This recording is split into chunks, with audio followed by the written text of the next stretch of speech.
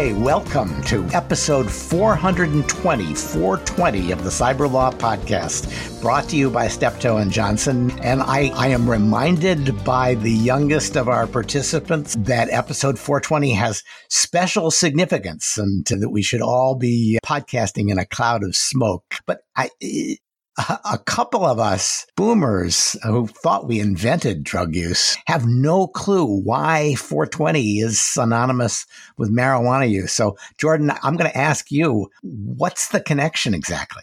Wow, put me on the spot here, Stuart. Thanks. I guess the Time magazine apparently wrote an article in the early 70s about a group of California high schoolers who every day just smoked at 4:20 in the afternoon after they got out of class, apparently. And then this is somehow metamorphosized into something that Elon Musk uses to price his acquisition targets. Oh, God. To be less hip than Elon Musk is really disturbing, but there it is. Stuart, it was invented by boomers. Was it really? Close to. Yeah. It's 1970 in high school. Yeah, you're right.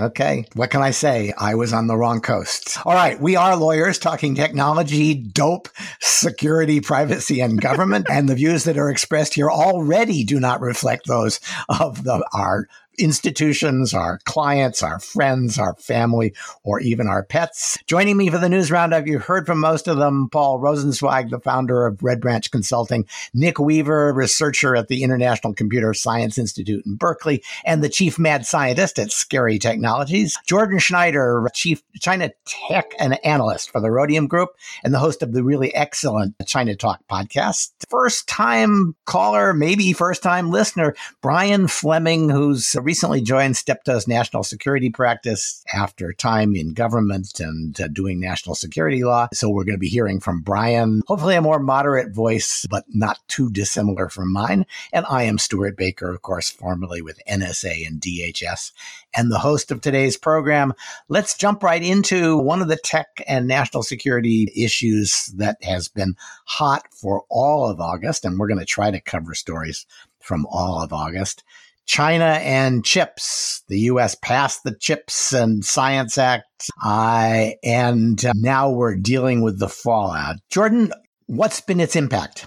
Or what's it going to be? So the CHIPS Act, at the end of the day, Congress actually pushed it through, committing to spend $50 billion over the next few years, primarily to support domestic American manufacturing. I think the jury is very much still out on to what extent this is actually going to change the trajectory of American semiconductor manufacturing, build up a more resilient supply chain in the event of some catastrophic conflict in East Asia. One of the more interesting wrinkles, which I think was criminally undercovered in reporting around the CHIPS Act, is the NSTC, which is $11 billion put more on the earlier side of things, as opposed to just, cutting checks to Samsung and TSMC. The idea is to make a national semiconductor technology center to really invest in sort of early stage collaboration in academia and with different sectors of the private sector. So I think my general take on the bill is, yes, it's nice, but individual firms like TSMC and Intel spend hundreds of billions of dollars a year on capital investments. So just, one $50 billion injection isn't really going to be able to bend the curve and make stuff in America really be competitive with manufacturing in East Asia. So what the U.S. should really do, which I think the NSTC is banking towards, is investing in the sort of R&D components that really give you the most value when it comes to the chips ecosystem. Yeah, I think looking at it, the seams are starting to show and the political compromises are beginning to show. $10 billion of that goes to old, crappy, cheap chip manufacturing because Detroit was really upset that they couldn't get old, crappy, cheap chips. And then another, what $10 billion is not going to go to get people to onshore stuff, but to onshore research. Nick? As anybody who, however, has been trying to buy stuff for assembly, those lower-end fabs are actually really important. TI is cratering the global economy because they can't seem to produce their buck converters. ST Microsystems, the microcontrollers that basically power everything, are so out of stock. And I have a precious hoard of 50 sitting in my corner here for manufacturing. This is actually a underreported story of just how disrupted our current supply chain is. Paul? Yeah, I mean, I think everything Jordan and Nick said is right. I'm actually a little more interested in what you would call the geopolitical risk factors that are behind all this. Apparently this has made the Chinese quite angry. Good. For one thing, that's the best thing I've heard about the CHIPS Act yet. No, I'm not saying that's a bad thing, but it certainly is heightening tensions. I think that the other kind of underreported part of this is that it's designed to try and force companies to start making choices between Chinese and American interests. Many of the larger tech companies, both in chip manufacturing and elsewhere, like Amazon and Apple, in terms of device manufacturing, have tried to kind of negotiate both sides of the coin, if you will. I think, to their detriment. But the U.S. government looks like it's going to start putting them to a choice. Take our money or work with the Chinese, but you can't do both. Right. And I'm guessing, for example, that down the road is going to be procurement preferences out of DOD for companies that abandon China or are not at risk in China. You would put it as a national security risk. And all of that is really fascinating at a geopolitical level. It's also fascinating for the companies, some of whom have so inextricably wound themselves up in China that I don't know what a contingency plan for a post-conflict sanction regime looks like for some of them. It was easy to unwind out of Russia because Russia was a really teeny market and you could quit and not really care. But I shudder if I were a big American company, not just tech, but anywhere in the supply chain that had a lot of investment in China. It will be very, very challenging in the next 5 years. Great opportunity for Jordan, by the way. Brian, please. Yeah, I was just going to add to what Paul just said. I think that to me is also one of the most fascinating aspects of this is the sort of geopolitical choices that are now going to have to be made in the either or dichotomy that's trying to be set up here. And beyond that, the idea that at least I haven't seen too much chatter about this to date, and I'm sort of putting my former government hat on. I'm sort of fascinated to see how this plays out. What is envisioned is what seems to be a Commerce Department-led process by which that either or can be adjudicated essentially when somebody who receives CHIPS funding wants to expand on certain types of manufacturing in China or perhaps elsewhere. Are they coming to get waivers? How is that going to be assessed? Is there going to have to be sort of, CFIUS style kind of mitigation agreements that are put in place to deal with all of that? That is a whole aspect of this that I think is really worth watching because you know that as time goes on, people are going to want to play both sides of this. They're not going to want to have to be put to a choice of one or the other. And so how companies deal with that and how the bureaucratic structure grows up around that, I think will be fascinating to see. I have real doubts about whether commerce can actually carry out all the regulatory programs that have been unloaded on it, especially in this administration, but also in the last. They have not done well with the supply chain regs, and I fear that we're going to see more problems here. There's also talk inside the administration about taking that restriction on who you invest in China that is now going to be imposed only on chip companies that take the money and broadening it out to any big U.S. investor. And that's a biting off an enormous amount of regulatory requirements. Jordan. Yeah, just a few points. I mean, first off, Paul, I don't think it's fair to characterize the CHIPS Act as like an escalatory move on America's end. Like, all of East Asia has been doing industrial policy successfully for the past few decades. And just for for China to say, hey, it's not fair, you're helping their companies is like pretty absurd. But yeah, I mean, Stuart, maybe this is a good transition for us to talk about the recent export controls that have been put on NVIDIA's most advanced GPUs. Yeah, because that is yet another escalation or demonstration of the determination of the administration to drive some decoupling in high tech. I was not at all surprised that it happened. I was kind of surprised that it made news. Yeah, maybe if we start off by like Nick just talking about how cool these GPUs are. Oh yeah, how cool are these GPUs? They aren't actually cool. The water cooling rigs that you need to keep them from melting down are pretty impressive. So the GPUs are actually really interesting technologically because it was sort of by accident, actually, that what happened is they developed these structures that are really good for rendering graphics for games, but they're also really good for any computation of the form for everything element do X. And this turns out to be really, really useful for the take a gazillion bits of data and throw it into your machine learning model. And they've come to basically dominate the space, the modern AI revolution. Just to stop you, this is what we used to call parallel computing, and the GPUs are being used in parallel to solve problems? Specifically, it's SIMD parallelism. For everything do X. Your computer is what's known as MIMD parallelism. It's doing a gazillion different things all at once, but they're not in lockstep. Doing things in lockstep gets you much, much more compute, but it only works on a few problems. It just happens to be one of those problems is train up a pattern matcher that's a modern neural network. And so these GPUs have come to dominate that space because they really are an order of magnitude or 3 more efficient than anything else. I do remember when people started making supercomputers by basically lining up a bunch of game computers and doing parallel processing. And what's interesting here, as a very quick detour, is the extent to which stuff that is now being presented as, well, this is just obviously cool artificial intelligence, is really completely dependent on a particular chip design breakthrough and a use of that breakthrough in a particular way. And it wasn't even really a design breakthrough. These GPUs are actually a conceptually fairly simple thing. It's the realization that it can be turned into dense matrix multiply. And that's what it all ends up being, is dense matrix multiply. If that's the case, how can we possibly hope to keep the Chinese out of this part of AI? They're not the most sophisticated chips, and so you don't get the same benefit from cutting off exports, do you? They are not sophisticated necessarily on the design, but they're very sophisticated on the fab.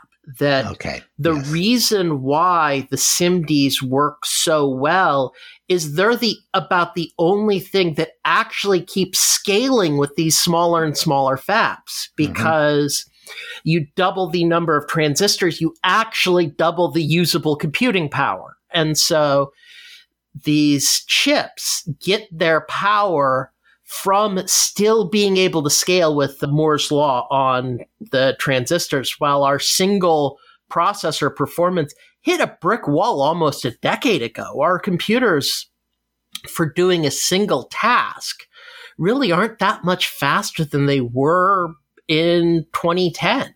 Yeah, and now that people are exploiting the ability to bang on computers and flip bits, Intel is actually introducing a firmware that moves us backwards in terms of speed and efficiency. Yeah, and the other thing of note on the GPU front is, for the longest time, there was a huge sucking vacuum called the Ethereum cryptocurrency miners that were basically making it impossible, so you couldn't buy a nice graphics card in the past year and a half. They're all going out of business, and so all those who want to buy graphics cards can now actually buy them. So Nick and Stuart, just one more thing on the NVIDIA export control bits. What the US government did was say that going forward, potentially not even until March of 2023, NVIDIA would no longer be able to sell 2 of its best performing chips that are used primarily to train AI models into China. However, there's even another caveat below that, as the current disclosure made reference specifically to military end users. So it's not even entirely clear whether that is going to include the types of firms which are buying most of these chips, which are the sort of like Alibabas and Tencents of the world that primarily use this compute to generate recommendation algorithms for various sort of more consumer-facing products. Brian, I'm curious if you have any thoughts on this MEU thing and how far it could potentially be stretched in this case? Yeah, I think the way this all bubbled up is really interesting. That, as you pointed out, I mean, this was just a disclosure in an SEC filing that has now, as Stuart's like, I'm surprised anybody's paying attention. I think this is obviously not the way these things typically come into view, and I think they're, quite frankly, from the scuttlebutt that I've heard over the last week or so since this came out, I think there is a little bit of head scratching in the sort of export controls community as to exactly what the Commerce Department is up to here, how far it will go. AMD has come out and acknowledged that they received a similar letter. We believe, or there are sources at least, that have indicated that there are other companies who did as well. But how far it's going, where the lines are going to be drawn in terms of cutting off military and user access to these items through the licensing process of the Commerce Department is one thing. But to your point, some indications perhaps that sort of true kind of civilian uses might still be preserved, might be licensed. They might be able to continue to ship those to those end users, but it's obviously going to make things a lot more complicated for NVIDIA and others in this space. And so I think there's a lot more questions than answers right now. It's quite kind of opaque as to precisely what the Commerce Department's up to at the moment. So we'll have to wait and see. Yeah. And just from a sort of strategic policy direction, like Paul was alluding to earlier, doing the sort of half version of this is a really weird way to go, because what you're risking now is like, okay, like NVIDIA and AMD share price drops considerably thanks to this. NVIDIA has 1,000 plus R&D researchers who are based in China, who presumably are all going to start looking for new jobs based on this news. But if you're still going to end up continuing to allow them to sell 90% of these GPUs back into China, like what was the point of making this a big deal in the first place? So I think, from my end, it would make sense either to do this sort of whole hog and immediately to get the most sort of like relative national power returns, or not do it at all and hope that just keeping the status quo of a more globalized market for GPUs is going to leave America on top in the long run. I'm going to offer the view that it was an unforced error. That they just whoever did this, whoever signed off, didn't think it was going to resonate like this. They just that's the way the world works. All right, and what about the corruption scandal in the Chinese chips program? Yes. So corruption scandal, everyone loves a good Chinese corruption scandal. So over the course of July and August, we have seen announcements of super senior Chinese government officials from the Ministry of Information and Technology, the folks who were running the Big Fund, which is China's kind of flagship, a government's guidance vehicle, which is basically like a pot of money run by Beijing used to sort of spur investment in semiconductors. These folks are all, going to jail. And the question to me, and also there was some really interesting Bloomberg reporting about how this sort of is a reflection of Xi and the State Council more generally's disappointment at the progress that the Chinese chip industry has been able to make relative to the, hundreds of billions of dollars that have been put into the industry over the past few years. So the big question for me, yes, Stuart, corruption is a thing. It's a thing more in China, but it's definitely going to be, there are going to be questions asked in the US context when this money starts to go out the door. I have a little more confidence in the US Commerce Department than $100 billion Chinese slush fund, where the executors of that money get paid, $10,000 a year to do their jobs. But I think the broader thing is that in the Chinese system, I think there is an expectation that there will be some corruption. But if you don't execute, then there's kind of always this sort of Damocles hanging over your head. Nick. Although, let's be honest, none of this corruption, the U.S. still has a lead. After all, Fat Leonard just did a runner yesterday. So we have our own stunning corruption scandals, and we can compete with China on that front. All right. Well, let's turn to cryptocurrency, because there's been some weird developments, some of them regulatory. Brian, can you take us through the Tornado Cash sanction and what it has actually meant for the ideology behind cryptocurrency? In early August, we saw our friends at OFAC went after Tornado Cash. And Nick is gleeful, waiting to jump in on this one. As anybody who read his Lawfare post will know, he's relishing this. So I think this is obviously not OFAC's first foray into the crypto space. This is an area of increasing interest for the Treasury Department and for OFAC over the last several years. This is not even the first mixer designation that we've seen from OFAC There was Blender IO earlier this year. But I think this is certainly the one that's made the biggest splash. And so Tornado Cash and a number of the wallets that are associated with it all identified and blocked under the cyber executive order. And obviously that puts it essentially, makes it illegal other than if authorized by OFAC for U.S. persons to continue to deal with Tornado Cash or these wallets.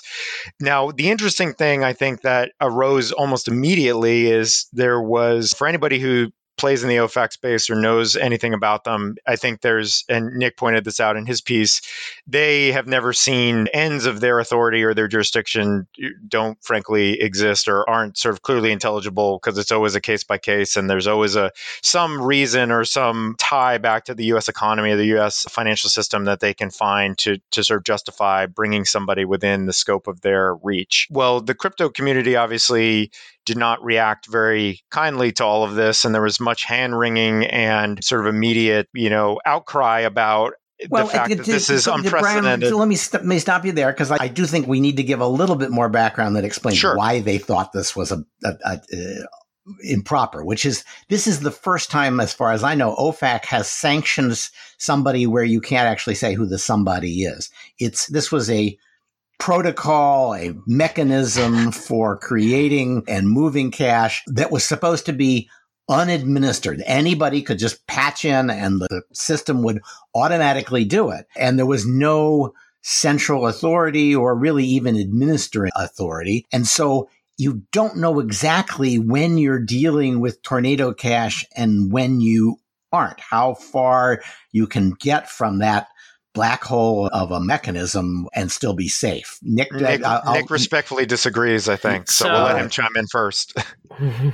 So first of all, there actually was an organ that developed, deployed, and continued to maintain and critically also maintained the user interface that you use. So the web interface is not some nebulous smart contract. Now, the smart contract itself is continuing to run, but it's identified and its pools are identified. So those are specific pools that are targeted. And really, the notion really seems to be, you can't sanction code. No, you're sanctioning an instance of the code that's actively running. And that is what the target of the sanctions was. The organization, which now ceased to exist, and the running instances that basically had $500 million worth of dirty North Korean money launder through them. I completely understand, and I think that OFAC's going to make this stick. There are some questions exactly how far you can get from the black hole, right, and still without falling into its gravitational hole, because at some point, practically everything is 1 or 2 or 3 hops from a Tornado Cash transaction. Right. I think that's one of the interesting questions here, because clearly the way OFAC tends to operate, especially in this space, they're looking for the big deterrent effect that they're going to get, which is just going to scare folks away from having anything to do with anything relating to Tornado Cash, right? And so clearly there are plenty of actors in the space that have taken that approach, which is pretty typical of how we see people react traditionally when it comes to blocking sanctions that are imposed by OFAC. The flip of that, to your point, Stuart, and to the point that Nick was just talking about, I think is the interesting one, and is where I think ultimately the eyes should sort of stay fixed on this down the road, which is where is the principled dividing line? Because at some point it gets too attenuated. When are you dealing with or not dealing with something that is blocked property relating to this Tornado Cash designation? Is the code enough? Or to Nick's point, is it just these instances of code? Is the code enough? What does that look like? There's been a lot written about the idea that the code has been in past lawsuits of challenging OFAC and other actions recognized as protected First Amendment activity. So could somebody with the proper standing bring a case that would try to take down this action by saying, no, this goes too far because this is protected and this is beyond the scope of what OFAC is authorized to regulate in this space and in this manner. And so I don't really know who the right party would be to bring that case, quite frankly, whether it's a developer, whether it's somebody that's adversely affected by this. I'm not sure, but I can guarantee you that there will be probably, it seems from the early rumblings on this, there will be some challenges at some point on this in federal court. Nick? I actually don't think so, because those who would have standing, that is somebody who put their legitimate money into one of these tornado cash pools, can withdraw it in a way that proves that what they added in was legit. And so that basically means there's really nobody withstanding. And the other thing that it really revealed is just how derp centralized the space is. It isn't actually decentralized in any meaningful way. So the biggest mining pool that processes 30% of all Ethereum transactions dropped any transaction that came from the sanctioned wallets. Meaning they refused to put it into the blockchain, which means you didn't have a transaction. Right. And critically, when you get to about 60 to 70%, you can keep something off forever, because 60 to 70% gets enough vote that they can also refuse predecessor blocks that include Tornado Cash sanctions, and would actually have a reason for it, because it means they get more money. This is the long lesson for the cryptocurrency guys, that sometimes East Coast code just wins. Yes. Also, one of the things that was amusing is there was this griefer with many thousands of dollars worth of Ethereum and Tornado Cash, and basically withdrew $200 chunks to send to high-profile known cryptocurrency actors, who then found themselves locked out of supposedly decentralized exchanges because everybody uses MetaMask, and MetaMask relies on a central authority, Infura, which is US owned and US based, and they had their sensitivity to OFAC turned up a little high. It's a great reminder that there's basically very little actual central or actual decentralized in these supposedly decentralized systems. And the only real decentralization that occurs is people wanting to ignore laws on money transmissions and unlicensed stocks and the like. But once they're faced with a regulator that is basically too strong, they've entered the find out stage of OFAC around and find out. And it gets better. So the stablecoin Circle froze all Tornado Cash associated stablecoin, showing that Circle has the capability to switch to a model where they do KYC on all Circle users. Likewise, the stablecoin Tether has that ability, but deliberately did not, under the argument of, oh no, we have no US customers at all. Yet every user of Tether is a US or has a huge number of US customers. Are you sure you want to F around with OFAC? So I would just add, sorry, Stuart, I was just going to add two more quick things to respond to what Nick said. So number one, agree that finding a plaintiff who has actual standing to bring this case might be tough. Nevertheless, I think there could be a motivated ideologue out there who wants to try to take this thing to court. We'll see what happens. It could get thrown out, motion to dismiss, but you never know. Second, I do think that the idea that we're just seeing the tip of the iceberg for OFAC in this space is an important point. And Nick, I think, rightly pointed out that a couple of other groups that could be in the crosshairs down the road, miners and bridge protocols, I agree. Those are two areas that we could see some action from OFAC down the road. And to the points Nick was just making, I think it's, in my experience, I think it's unwise to underestimate the reach of OFAC and the desire that they have to sort of make a point in a very policy-based way in a space that is of high relevance to them at the moment. So I would say, yeah, being cautious going forward in this space is probably good advice. So August also saw a continued, what I call moral panic over the possibility that the reach of anti-abortion legislatures extend to locating women wherever they went to abortion clinics and prosecuting them. I've been a skeptic of that,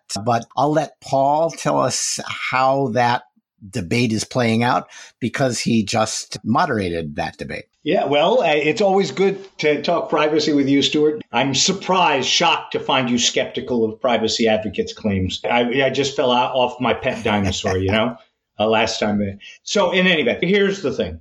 The Dobbs decision will resonate in American law in a whole host of dimensions. One of the more surprising, I guess, is the concern that some have that this will be another avenue in which personal data privacy issues will arise to the detriment of individual users. The concern is that things like geolocation data off your cell phone can be readily made available to prosecuting authorities who may take the opportunity to criminalize a woman's choice to have an abortion, or alternatively, a woman's choice to go out of state to get an abortion because it's illegal in her own state. The data from that geolocation is classic third-party data that is likely to be available if it were to be sought by the government. Likewise, privacy advocates have expressed concern about things like period tracking applications, which are applications that women use to keep track of their menstrual cycles. Obviously, ceasing to have a menstrual cycle would be a significant indicator of pregnancy, and resuming such a cycle would be an indicator of the end of a pregnancy. And one might infer abortion from the timing of those events. It seems clear to me that all of these concerns are just different flavors of traditional privacy advocate concerns about third-party access to data. And to the extent that you do not credit the discretionary judgment of government, you are worried. To the extent, like Stuart, that you think that nobody's going to go after a woman for having an abortion, and that the prospects of this are extremely odd and rare and unlikely, this is a privacy tempest in a teapot. I think it is fair to say that there's been a lot of noise about this, a lot of public expressions of concern, so much so that a number of tech companies have reacted. For example, Google immediately announced that it would delete abortion data around abortion clinics, which will both protect women from having their location near an abortion clinic disclosed, but also quite manifestly prevent the police from finding out the geolocation data of somebody who might have, say, for example, firebombed an abortion clinic. And so there, like most technology, it kind of let me stop you on ways. That one. Because, yes, of course, it prevents them from finding people who firebombed abortion clinics. But if the abortion clinic is there, it's not illegal to go there. Because as soon as the abortion clinic is made illegal, the abortion clinic is going to shut down. So the likelihood that somebody is actually going to be disadvantaged and certainly prosecuted for going to a legal abortion clinic strikes me as, it's vanishingly rare. You said that in the debate we had, Stuart, and I guess the answer, the privacy advocates' concern is they're not concerned about the location of legal abortion clinics. They're assuming. Well, good luck with Google. Is Google going to find those illegal abortion clinics and say, we know where they are, and what we're going to do is create this little geocached box around them? I think you underestimate Google's ability. I bet you they already know where most of the illegal abortion clinics Stuart, what's the Fugitive Slave Act precedent here that we're going to need to apply in the coming months? Yeah, it's going to be a really weird sort of thing. I think the other kind of so the tech companies are kind of reacting with, I think it is fair to say, a bit of a moral panic in not wanting to look bad in front of their employees. To the virtue signal. It is. In the end, I think that it's a large degree of your concern about this depends upon your predictive judgment about whether states are going to actually criminalize the actions of women who seek abortions, and residents who go out of state are criminalized when they return. I don't think that's likely. But as Jane Bambauer said in our discussion the other day, that's really more a question about the absurdity of criminalizing so many things, whether it's the possession of, whether it's abortion or any other activity. And that's really the place of concern. The privacy thing seems to be to me, a tail that is attached to a rather larger dog that is the broader social conflict and yet it over seems abortion. to be doing most of the wagon. It's really interesting. I agree with you. It's as though people don't really want to talk about the main issue, maybe especially online. Well, I mean, I don't know about that. I think it's resonating quite a bit politically. And I think people want to talk about that main issue in as many different ways as you they may be can. right. Or it may be sides. that privacy groups are engaged in a cynical effort to advance their priorities by tacking them to something where women feel very strongly. Or could be. Yep. Or this is showing the tip of a really scary iceberg. So there was just the manual for fog reveal released under FOIA. And this is a company which buys data from people who buy data from people who buy data from APIs that track location. And so technically opt in of millions and millions of people location tracking, and this is being sold to police so that you don't need to even bother getting a subpoena or a geofence warrant. You just look up the data and go from there, and it complete with ad IDs that you can then go back to find the individual persons. Yeah, I completely agree with you. This is location data when it was controlled by Apple and Google. They exploited their monopoly control of that data in part to signal their virtue by saying, well, no, you need a very special form of warrant. In fact, double warrants for what you want if you want that kind of geolocated data. And these guys say, hey, we have that same data and we don't see anything in the law that says we can't give it to you the way we would give it to an advertiser. I would not lump Apple in the same bucket as Google on this. And that's because they have a very different business model. Apple doesn't want to retain the data at all because their model is they want to sell you shiny things. Oh, I think you're underestimating. Apple doesn't want to retain it unless they're in China. I think you're underestimating their enthusiasm for getting into the ad business. That is a very slippery slope that they've tried inching their way down every couple of years, and they quickly retreat from it when they realize that the local maxima is either sell shiny things or sell people's souls. The area between is a bit of a valley of death that Microsoft has tried to navigate and not been doing very good at. So Stuart, I'll make one last point on this, which is kind of the opposite side of your privacy advocates hitching themselves to something that women care about, which is to say that my perception has been that a lot of the data privacy, geolocation stuff has pretty much fallen on deaf ears because the people most disadvantaged by it in terms of government action are people who are roundly condemnable. If you do a tower dump near a bank to find a bank robber, the bank robber has no sympathy at all from anybody outside of the privacy purist who says his privacy becomes my privacy. And so nobody really cares about this. I think why this is resonating, and it is a fair point, is that it at least theoretically raises the prospect of more universalizing the privacy impingement in a way that does generate a lot of emotion amongst a lot of people who do care, both women who want abortions and abortion advocates who are male, and frankly also on the other side, with people who genuinely believe that they want to use this data to try and eliminate abortions further. So because it's not that they're hitching their privacy interests to something that generates sympathy for their own interests, it's that because the underlying problem of abortion is so resonant and pregnant with moral and ethical and legal issues in America, that hooking the privacy interest to it. Okay, so I'm going to close more. This with the observation that it's entirely appropriate for episode 420 to say maybe Dobbs will do for location privacy what dope use did for the Fourth Amendment. It will turn it into something where everybody says, well, that could be me. That can't be illegal. Okay. Twitter. Mudge is a famous guy in cybersecurity and hacking circles, and he was the chief information security officer at Twitter for at least a couple of years.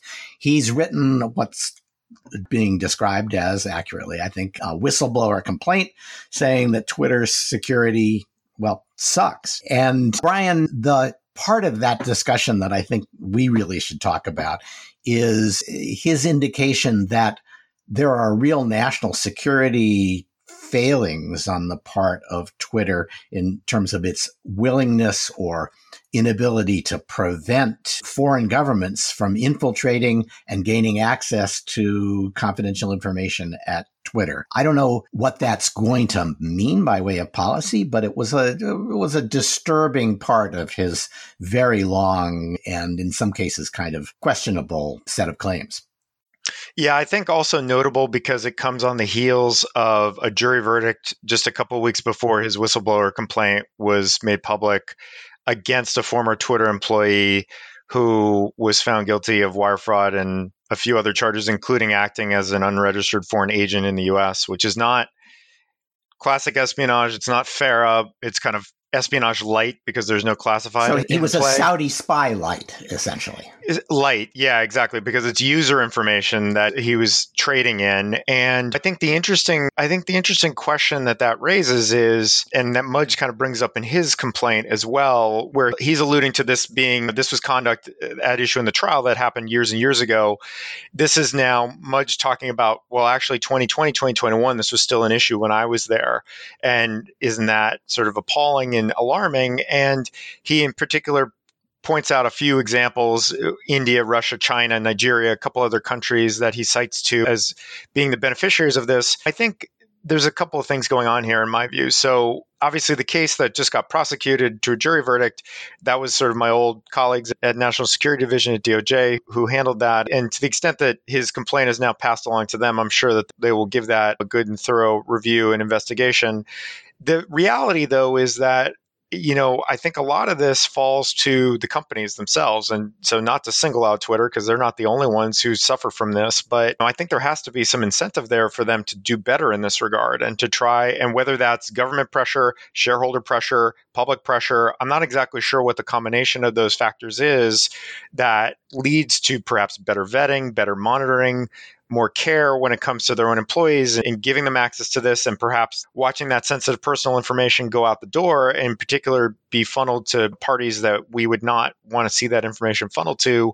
It's kind of a vexing problem. And we've seen this a lot historically in sort of the intellectual property, economic espionage realm, where companies they want to do better, build bigger fences, have better security, have better protections to prevent their employees from ripping them off blind, and in particular giving that information to competitors or foreign governments. But striking the right balance to incentivize that in the proper way is really difficult in my experience. And so I think this kind of captures some of that. And it's sort of, where do you need to light the fires, not to double down on our 420 theme, in the right places to get people to act in the way that you want them to act, to take the steps necessary to protect sensitive data. I read Mudge's complaint, soup to nuts. And first off, he's a brilliant guy, right? He's one of the hackers. He knows as much, if not more, about this stuff than almost anybody I've ever had the pleasure to meet. But I have to say that a lot of what he wrote about, not the espionage stuff, but what looked a lot like the report of every CISO who hasn't gotten enough money from the board in every company in America. And, we can talk at length about how the current structures don't actually incentivize companies to internalize the external costs that are imposed by their insecurity. I've written about it. You've written about it. It's a problem. It's a real problem. But I kind of have a little bit of sympathy for Twitter in that, at least to some degree, I'm not sure that what he wrote about is anything more than, we can't pay for everything. Well, but Twitter has that problem in a way that Facebook and Google and Microsoft do not. They don't have the money. Exactly. They're not not the winners here. They're not the rich guys. For them, when you say we should keep foreign spies out of our infrastructure, other people would say, other companies in that group would say, of course, we'll spend what it takes to do it. And I think Twitter is going to say, really, why are we required to do that? Show me why I have to do it. And so I do think they deserve to be the poster child for this problem.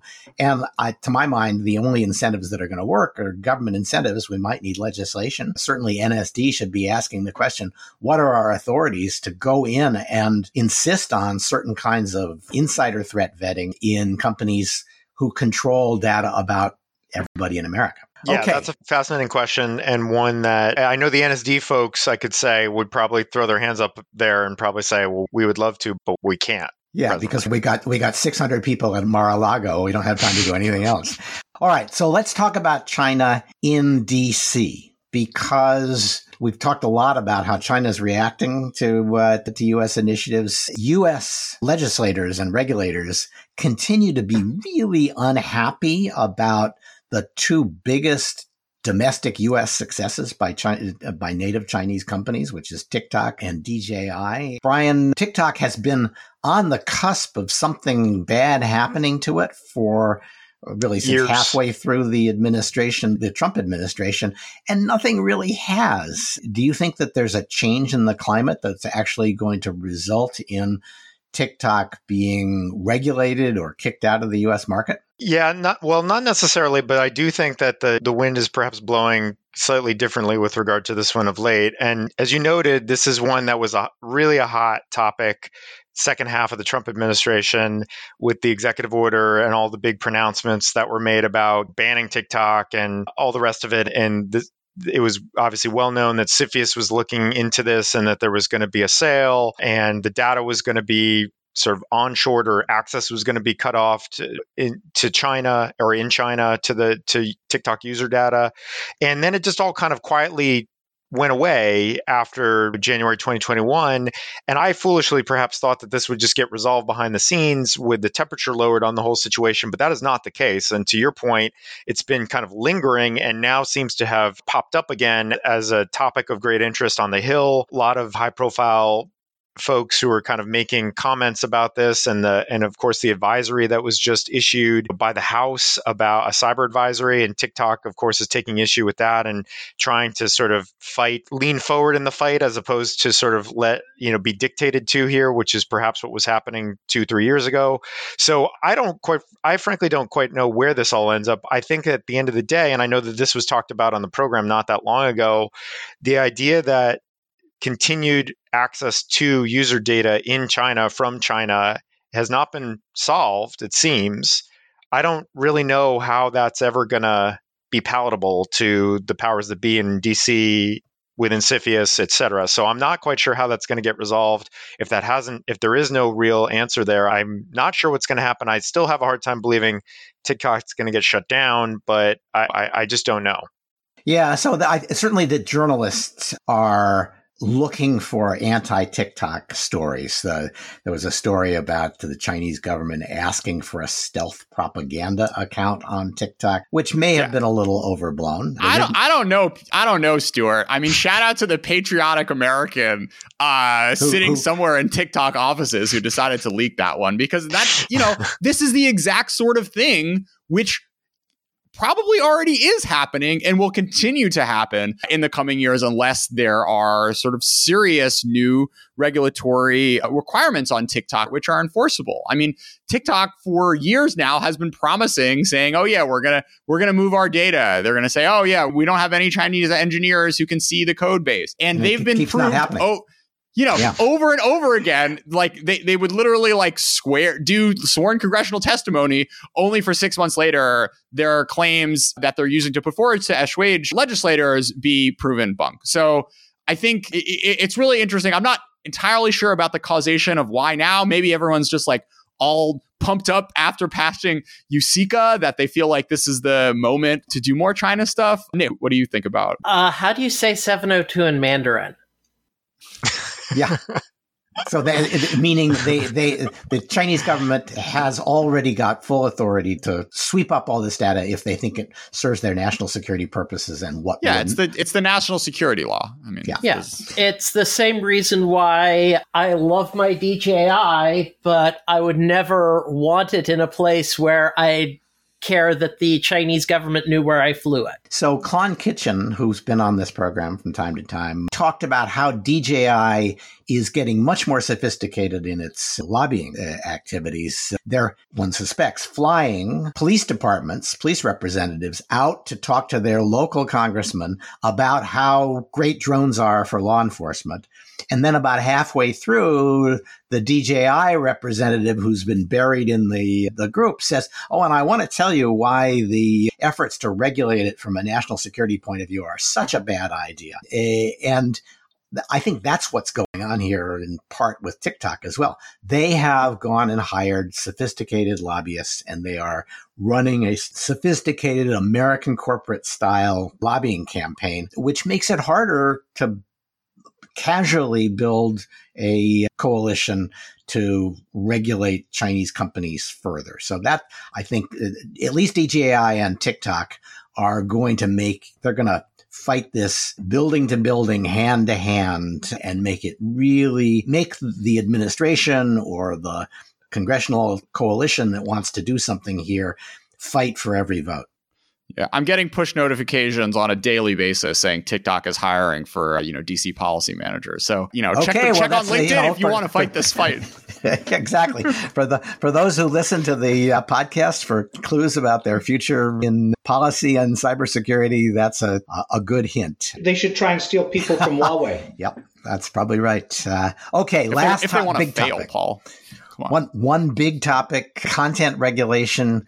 Kiwi Farms, which I'd never heard of until last week, was kicked off of Cloudflare's services. Cloudflare is notoriously reluctant to do that. They don't think it's their job. They think they're just an infrastructure provider and they shouldn't be deciding who can speak. But they were subject to immense pressure to get Kiwi Farms off because Kiwi Farms is apparently an equal opportunity doxer and organizer of swatting efforts. And the CEO of Cloudflare finally said, no, I think this is too dangerous for us to be serving.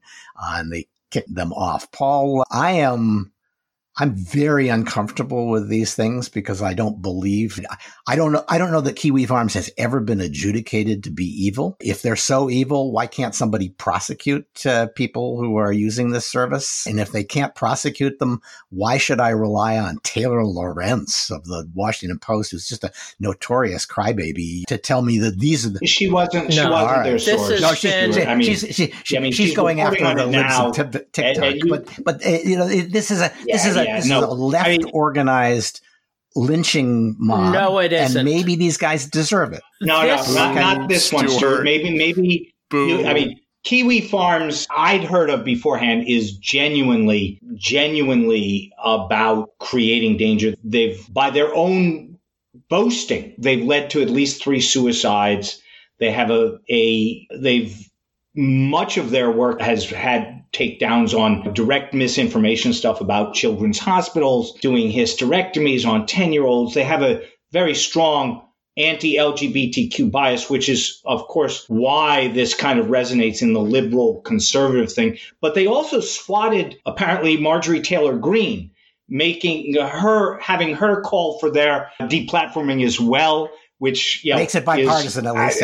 My mind just explodes at the idea that Marjorie Taylor Greene and the LGBTQ advocates are on the same side on this one. But there it is. That's the truth. Cloudflare does want to hold itself out as being different from platforms because they think of themselves as an infrastructure provider like bandwidth creators and things like that. I'm generally skeptical of being able to draw that line between them and others. It's kind of like drawing the line between the people who hang the fiber optics and the people who put content through them. You can cut off the fiber optics to somebody as well.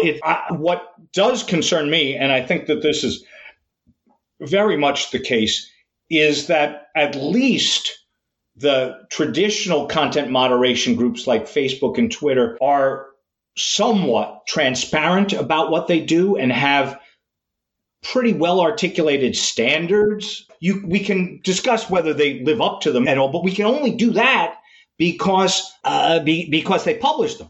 Cloudflare's abuse policy is, we know it when we see it, and their transparency reports have absolutely nothing about any other content moderation they've done. The only ones we know they've done are Daily Stormer, 8chan, and now Kiwi Farm, and that's only because they've said that. Maybe those are the only three. But they made it pretty clear they don't want to do. They don't want to do this. They don't think they should be doing this. Right, they don't. So I don't know what's happening behind the scenes, and so I'd like more transparency for accountability. But I'm not that uncomfortable with a private company's decision to not provide service. Oh, and by the way, just so you don't go crazy on them, they then started to use a DNS server out of Russia. And the Russian company just deplatformed them as well today. I would like to add a few things. First of all, Cloudflare is not a security company. They are a content delivery network. Every image from Kiwi Farms was cached on Cloudflare servers and provided by Cloudflare.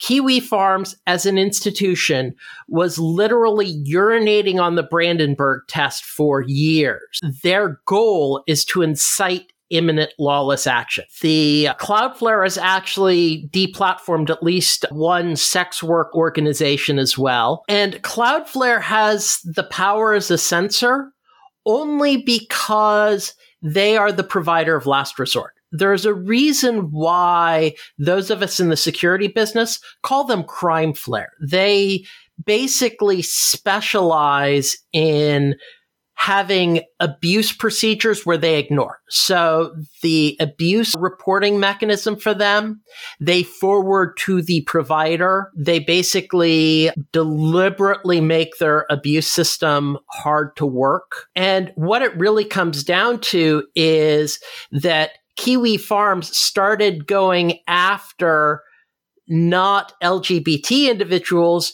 but Cloudflare customers who were thinking of switching because Cloudflare's reputation really is pretty dismal in terms of, the CEO is pro-Nazi. So let me stop you. You gave a great explanation of why you think Kiwi Farms is bad. But if they've been urinating on Brandenburg, they should have been prosecuted and prosecutable. It's very hard for the police to prosecute these decentralized stochastic terrorist networks. So first of all, you need to get the data from Kiwi Farms as to who the actual individuals are. These are all pseudonymous, very little tracing to individuals. The police have historically had a very hard time even knowing what to do in these cases. And the guy in charge has apparently fled to Serbia because he's been under some various legal clouds lately. So instead of relying on people who have processes for determining facts, we're going to decide that we want people off the internet because there's somebody, we don't know how many, but some people are doing things that cause harm, although the harm, anybody can brag they caused a suicide. This is pretty well documented that they've...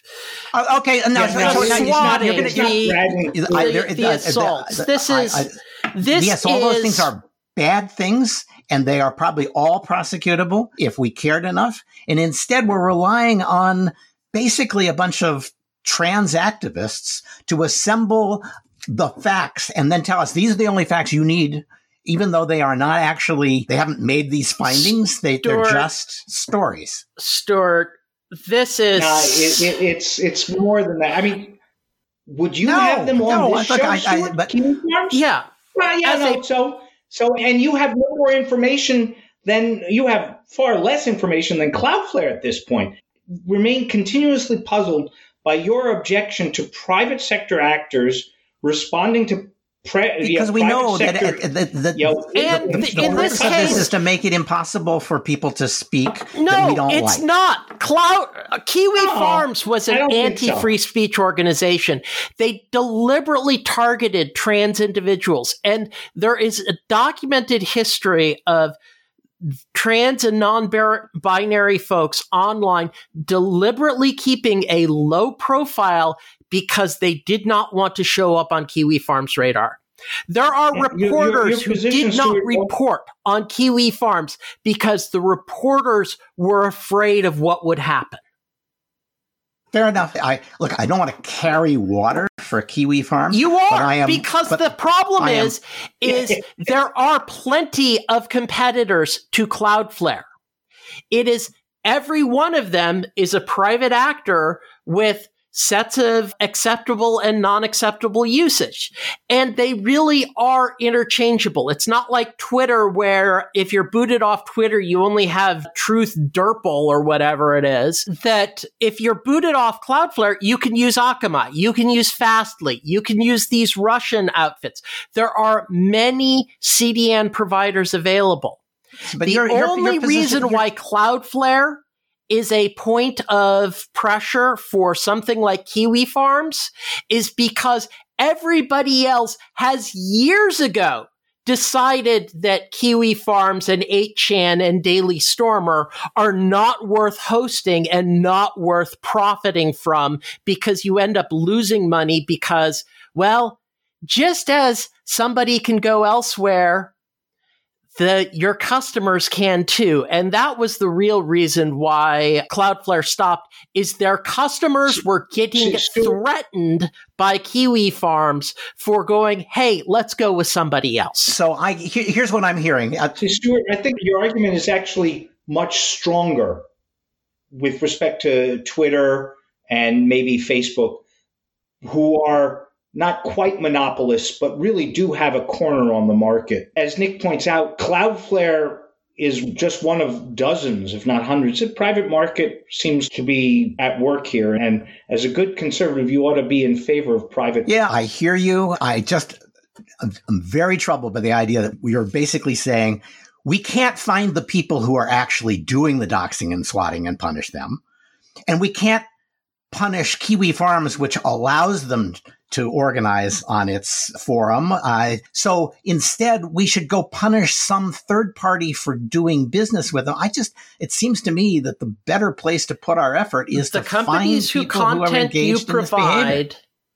Are companies that you're effectively supporting. And basically, what it really comes down to is Cloudflare's CEO is a Nazi lover. He likes supporting Nazis. He gets angstful that he cut off Daily Storm. I know Matt Prince. I've debated him. He is an old-style internet hippie. He believes in what everybody believed about the internet in 1995. At this point, no. He's basically up in the trying to tie Elon Musk for cratering your company by being a dumb CEO. All right. Fine. I hear you. Quickly tell us, we've got 4 or 5 quick hits. One of them is the US-EU data fight, which almost tipped over into disaster and is that much closer, but hasn't yet. Well, the EU said to Facebook, we've got all these privacy rules and you're not abiding by them, and we're going to start fighting you and be mean to you. And Facebook said, fine, we'll leave. And the EU, the EU said, well, let's talk about this some more. And so they kicked the can down the road. Ireland had to refer its decision to the European Data Protection Agencies, several of which raised objections and said, we think this should go to the European Data Protection Supervisor, which means that it's now the can is kicked down the road for at least a couple of months. A very European solution. In the meantime, the US and the EU are likely to, may negotiate a solution, or at least a pretend solution, which they will ratify and which will immediately be challenged in court. Paul, you are...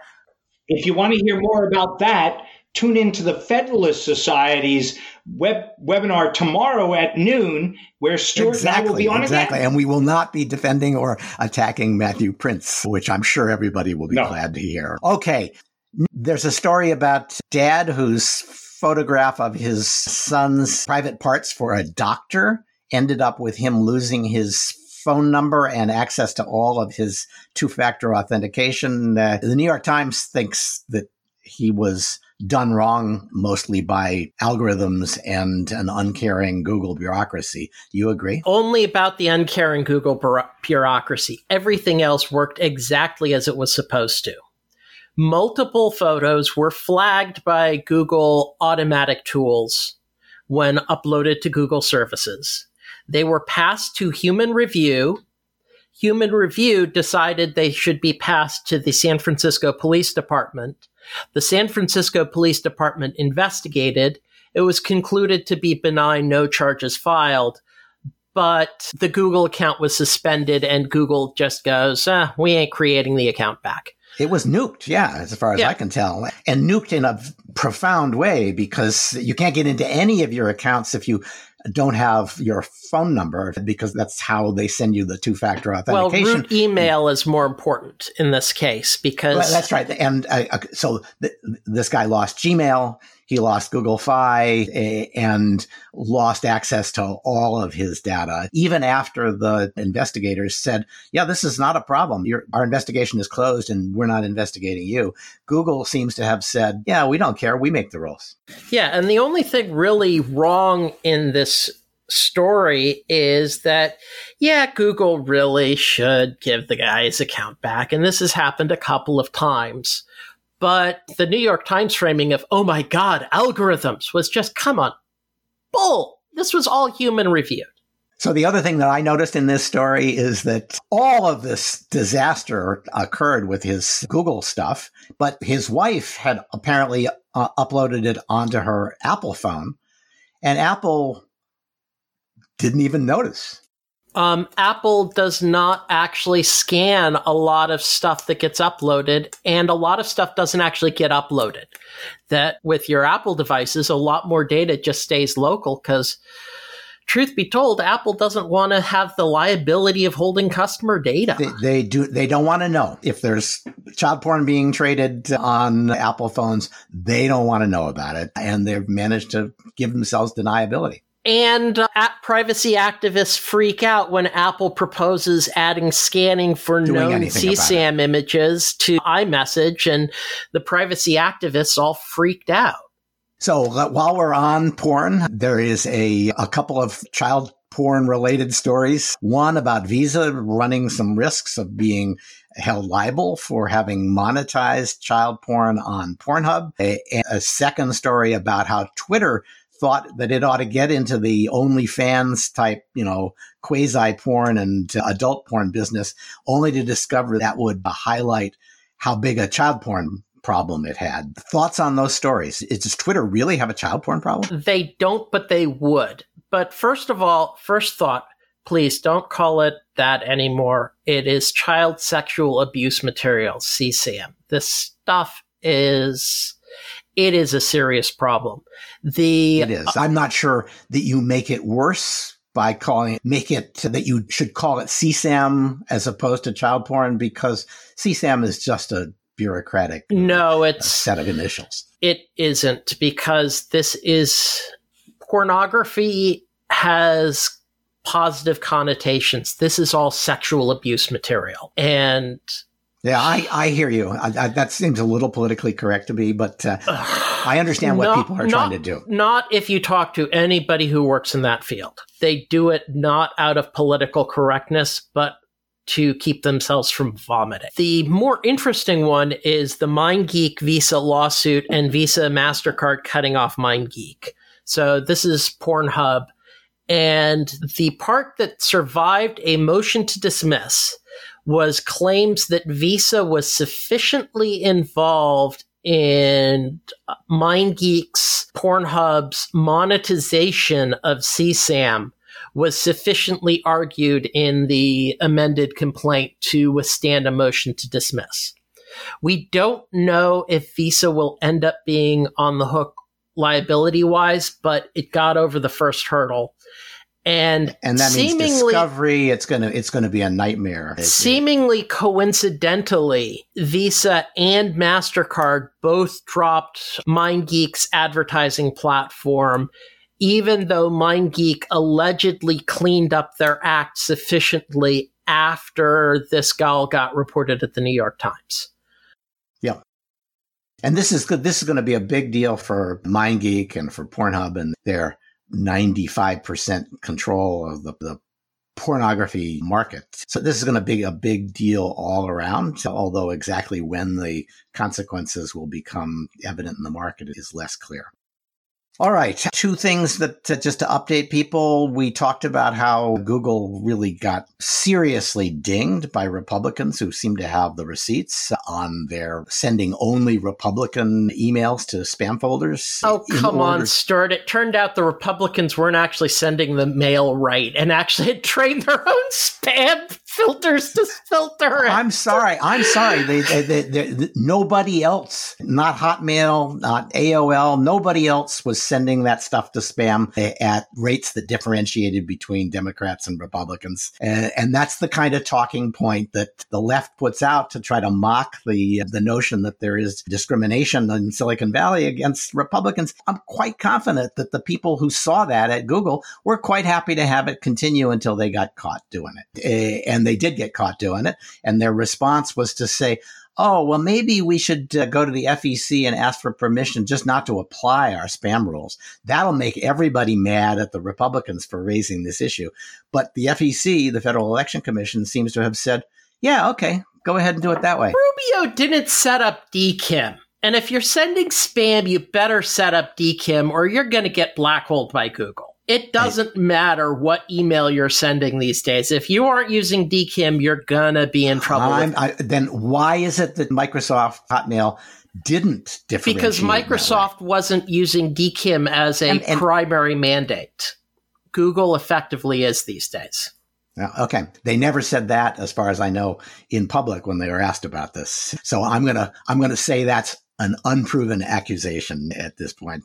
And then last, Brian Krebs has finally, after months of being sued for having run a story that it turned out was almost certainly based on a report given to him by the actual hacker, claiming that there had been a breach at Ubiquity, and not taking down the story even after the guy who was his source was indicted, has finally taken it down, probably as a settlement of the lawsuit that Ubiquity brought, claiming that he had irresponsibly engaged in libel. I'm puzzled why he held out so very long. They didn't sue him for a lot of money, $425,000.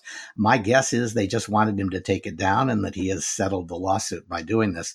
But I really cannot quite understand why it took him months and months to finally make that correction. But probably because it was, my bet is advice from his lawyer that you don't take it down until you have a settlement agreement, because I don't know about you, fair enough, but a $400,000 judgment against me would wipe me out. Yes, but $400,000, if you are Ubiquity, $400,000 is not paying for your lawyers. No, but if you're Brian Krebs, it's putting you in the bankruptcy house. Yes, but when you bring a lawsuit for that amount of money, it's not that you want the money. It's that you want the victory. And he could have given them the victory the day they filed that lawsuit. Not necessarily, not unless they were willing to agree.